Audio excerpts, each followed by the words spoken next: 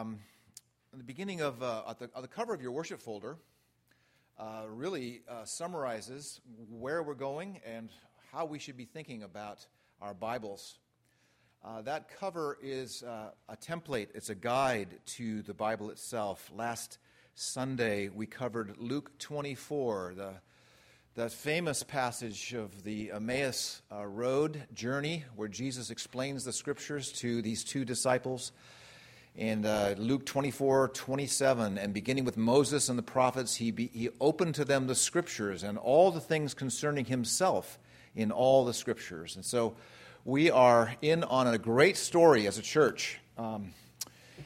And there is a structure to your Bible, You have a relationship to this building right now. I don't think many of us thought about it, but as we walked into this building, you have a relationship with it. And that is that you are implicitly trusting that the I-beams, there are steel I-beams holding you up. There's a floor below you, in case you don't know that. And the I-beams are holding you up. There's I-beams covered right here. I was here when these were exposed before the drywall covers them. And those I-beams are vitally important. They're more important than the carpet. They're more important than the windows. And when you go up a big, tall building, maybe you're aware, maybe you think about the structure of that building, or maybe when you're in an airplane, you think a bit about the structure of the wings or how this thing is going to work. Structure is extremely important, and when you think about your Bible, there is a structure to it. There's a way of organizing it. There's a way in which God interacts with human beings. In fact, it's the only way. There's only one way that God interacts with human beings. And the answer is through covenant. Through covenant. And so those names on the cover of your worship folder, the names there are representatives of covenants in the Bible. So this morning we're going to start and spend just some brief moments in the Bible, how it starts. We know God does this extraordinary work called creation, 6 days long, and on the sixth day, it seemed as if God couldn't wait for the sixth day when God makes this extraordinary being, man, and breathes into this being life.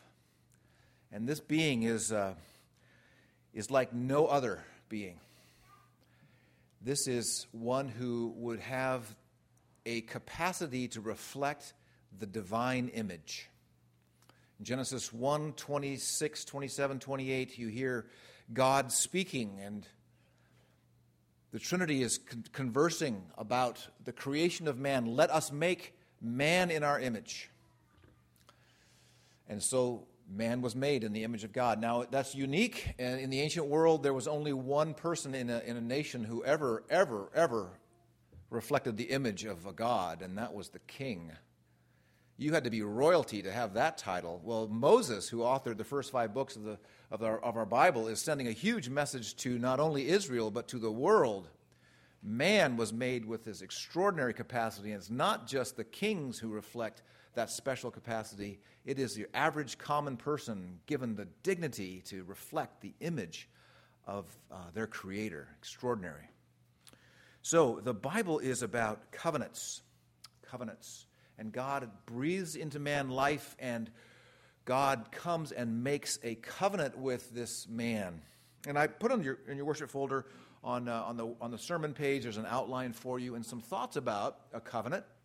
Thought it might be worth having some sort of definition. What would be a good definition of a covenant? And I think this works for us. A covenant is written out for you there, is an unchangeable, divinely imposed, notice those two words, divinely imposed. It isn't as though God is conversing with Adam. Well, Adam, how would you like it to go? What would you like? Let's put together a contract. It's divinely imposed. It is for Adam's good. God makes the stipulations. Divinely imposed legal agreement between God and man that stipulates the conditions of their relationship.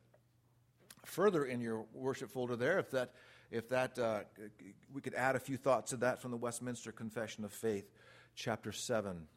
The first covenant made with man was a covenant of works, wherein life was promised to Adam and in him to his posterity upon condition of perfect and personal obedience. Now, you all know that the story continues, praise God.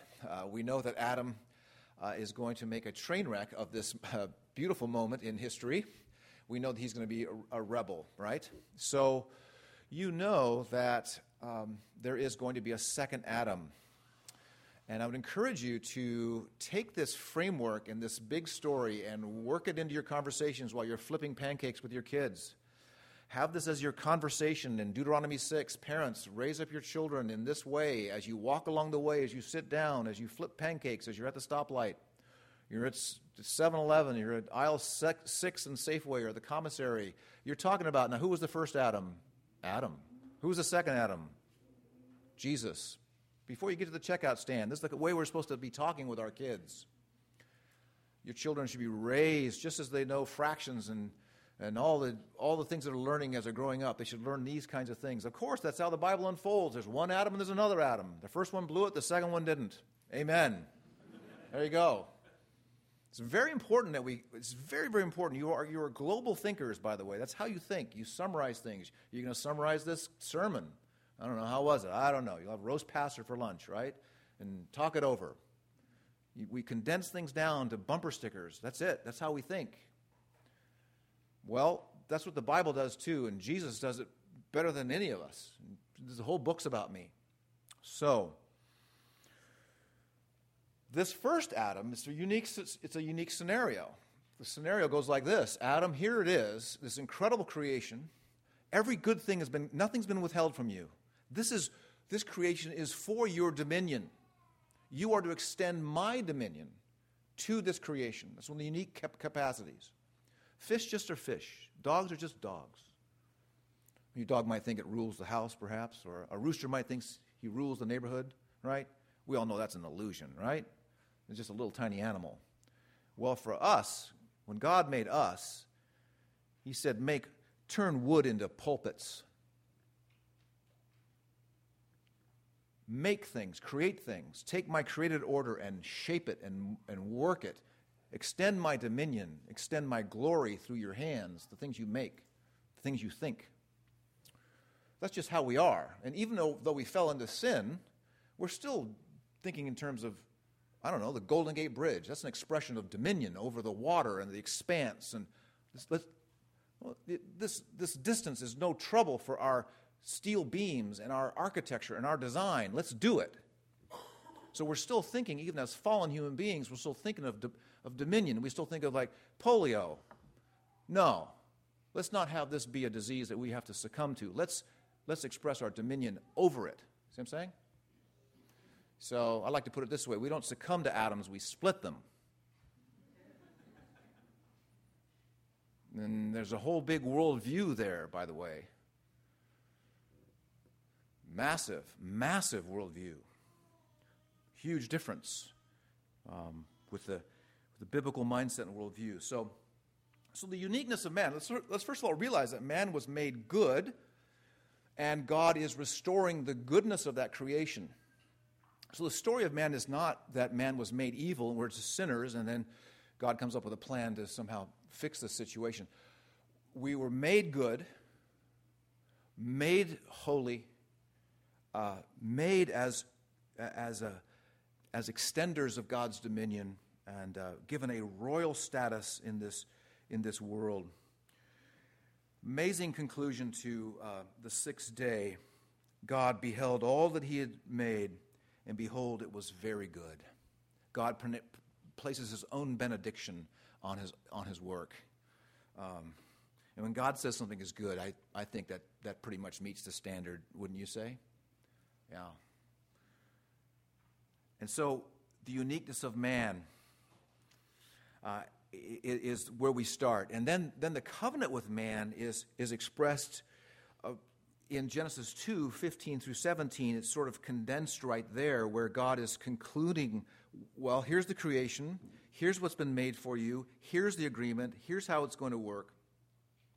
And it starts in verse 15 of chapter 2. The Lord God took the man and put him in the garden to work it and keep it. And the Lord commanded the man, saying, you shall surely eat of every tree of the garden, but of the tree of the knowledge of the good and evil you shall not eat. for in the day you eat of it, you shall surely die. One of the unique things about the first Adam is that through his obedience to God's perfect and good law, through his obedience, he would, in a sense, have his own righteousness, right? In other words, he would be righteous through obedience. Now, everyone who was born in Adam has a real problem. They do not have righteousness. So, the way we get out of that situation is through the second Adam, Jesus Christ, who is now going to grant to us what we don't have. He's going to give us his righteousness. There's a little distinction there between the first and second Adam. The second Adam doesn't gives to us what he has of his obedience under God's law. So God, here's the deal. God chose a representative system. I don't know how you feel about that. But someone else represented you in the garden. You weren't there. I wasn't there. How do you feel about your representatives in Washington, D.C. these days? You're good with them? See, when I bring up to Americans representatives, everybody drops their heads. Oh, it's like, wow, did you have to bring that up? Isn't it great, though, when you're like maybe on a softball team and somebody hits the home run or hits the single that wins the game, and don't you feel good about that representative? That's a good representative. So if the representative does well, we're really good with them, right? But if they don't do well, we're wondering why weren't we asked?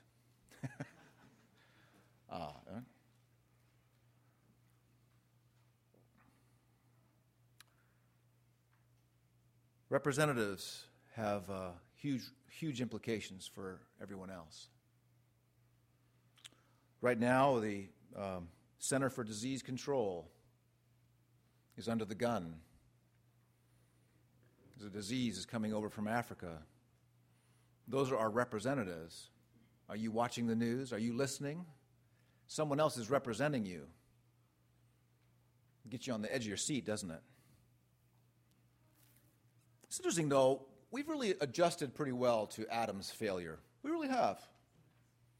No one ever asks me. No one seems to be concerned about Adam. Not many people even talk about him. I mean, he ends up in children's like Sunday school curriculum, cute little pictures of Adam and Eve, right? But really, we don't. He's like not on my radar. We live with the consequences of Adam all the time. All the time. It'd be interesting for us to maybe have some buses pull into the parking lot here. And what are we going to do, Pastor Todd? Just follow me. And we pull into Punch Bowl Memorial Cemetery. And then I finish the sermon there. Have you ever been in a church where through the windows, somewhere off to the right or left, you see the cemetery, you see the tombstones right through the windows? Or how about a cathedral in Europe where people are like in the floors or in the walls, like Westminster Cathedral? But we're just sort of like, we figured out, we've adjusted to this. We've adjusted to this. We know that there's this fall and we've fallen into sin, but the whole idea of death, we sort of like, we sort of define a good life as a certain amount of years, experiencing so many joys and pleasures in life, and we sort of like, we have accommodated. We've accommodated to it. There was a band out of England called Supertramp. I love dating myself. And they had an album, and it was entitled Crisis, What Crisis?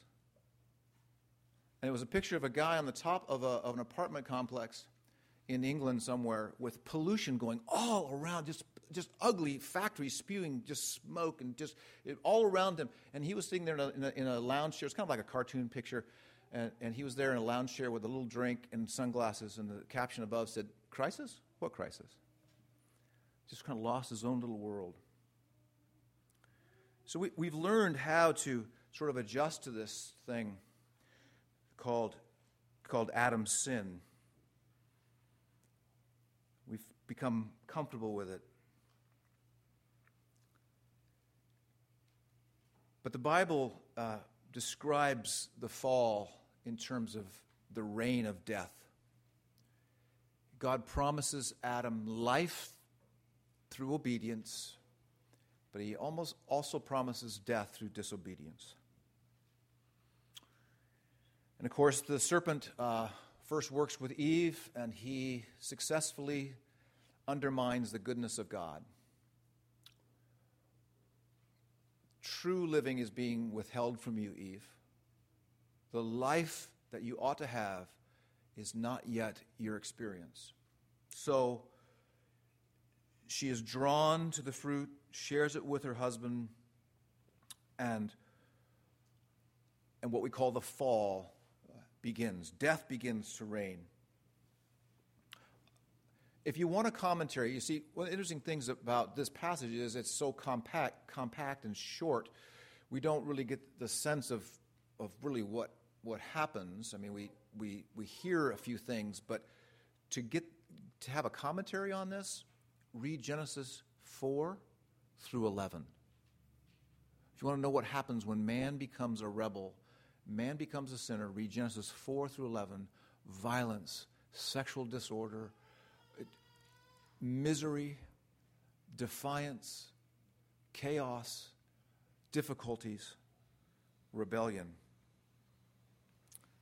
Of course, one of the descriptions in Genesis 3:7 is when man is aware of his condition now no longer in the favor of God, but now outside of God's favor is the sense of shame. They realize they are naked. They sew fig leaves together in order to cover themselves. Alienation, the German word Angst, depression, sadness, despair, blaming, relationships fall apart. They've lost the center of knowledge, understanding, purpose, and of course, we mentioned death begins to reign. The Heidelberg Catechism describes this as our misery. Francis Schaeffer summarized man's condition. He was an author, writer, pastor in the 70s and early 80s. That man's condition is a condition of alienation, alienated from God, others, and ourselves. Again, there's this sense in us that what are we going to do with this? Do we turn away from it? Do we engage this? Do we search in this to understand fully how it is that we are redeemed? Do we appreciate what God is doing by way of another covenant that's going to emerge? Surprise, surprise, God does not have to be merciful to man.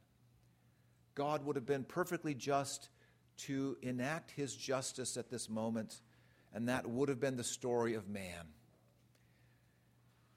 But we learn more about the heart of God. We learn more about what God intends for man in Genesis 3:15. This somewhat of a unclear but enigmatic statement. It's a statement where God is speaking to the serpent and he is declaring something that will happen in the future. God is functioning like a prophet here and saying that he will put enmity between the woman's seed and Satan's seed. It is as if Satan has created a rebel people. And God is going to be faithful to a remnant, and he is going to bring a warrior down the road who is going to crush the serpent's head. Satan will deal a wound to this warrior, but ultimately what this warrior does to Satan will be much more catastrophic. It will ruin Satan and kill him and kill his intentions. So we have the promise of a redeemer in Genesis 3:15. A champion is coming. He will do battle. That's the first installment of what's called the covenant of grace. The covenant of grace. And what we're going to now begin to see in our series is the unfolding of the covenant of grace. The structure is now going to be developed as the Bible unfolds. The I-beam of the covenant of grace is now going to is now going to be seen. And the next statement of it will be very clear and expand the intention when God calls Abraham. And he says to Abraham in Genesis 17, he says, I will be your God and the God of your children as well. And God now is going to expand and increase what the covenant of grace is going to look like, how he's going to save, who he's going to save. When God makes covenants, and I'll wrap it up here, when God makes covenants, he is always accompanying signs of the covenant. When Adam and Eve walked by the tree of the knowledge of good and evil, when they walked by the tree of life, these trees were symbolic. They represented God's words. And so, for however long this took place, they walked by those trees, and they would know what God thought of them. Maybe Adam and Eve talk like this. Hey, I haven't eaten the fruit, have you? No. Then God must think this of us. They were symbols of the relationship of what God thought of them. As you look at the Bible, God is communicating symbols that are communicating what he thinks of you. When you shake someone's hand, you're communicating something without words. Is that correct? I mean, it'd be kind of awkward. Hi, I'm shaking your hand. That would be kind of... You usually don't say anything when you shake someone's hand, right? But are you communicating when you shake the hand? Yes. You're communicating in the action, right? When you give someone a kiss, are you communicating? I think so. All right. When God interacts with human beings through covenants, he's communicating. He's telling people what he is thinking about them at that moment. Now, just the other day, I didn't see a rainbow, but I was looking for one. When we got 3 inches of rain in about 6 hours right here in this little valley, I needed God's communication. God, tell me what you think of me. Will you destroy my little house with water? And when God creates a rainbow in the sky, do you know what you're to think in that moment? This is Genesis 6. Sometimes we think way back on, oh yeah, that's that story of Noah and all that. I remember that. Yeah, that's great. Yeah, I remember that. What you're to think at that moment is, I know what God's thinking at this moment. That's pretty cool, isn't it? I know what... Who can say that? Who can say that you know what God's thinking? Who could say that you know what God's thinking? The Bible tells you that you can know what God's thinking. So when you take these elements, you can know that Jesus is saying, I want to be your friend. I am your friend. And this is the extent of my friendship with you. I gave my life for you. I was the second Adam for you. I want you to know I gave you my righteousness for you. That the law of God was above you and hovering over you, and you had guilt all the time, shame all the time. You could not make yourself. You could not perfect yourself. The covenant that you were born into in Adam, you could not fulfill, but God was holding you accountable for it. So if you are in Adam, you can pretend all you want. You can look all the way. You can have facelifts and drink wheatgrass. You can do whatever you want, but you are still in Adam. And all the consequences of being in Adam and that representative are yours. Now, how about having all the consequences of being in the second Adam yours as well?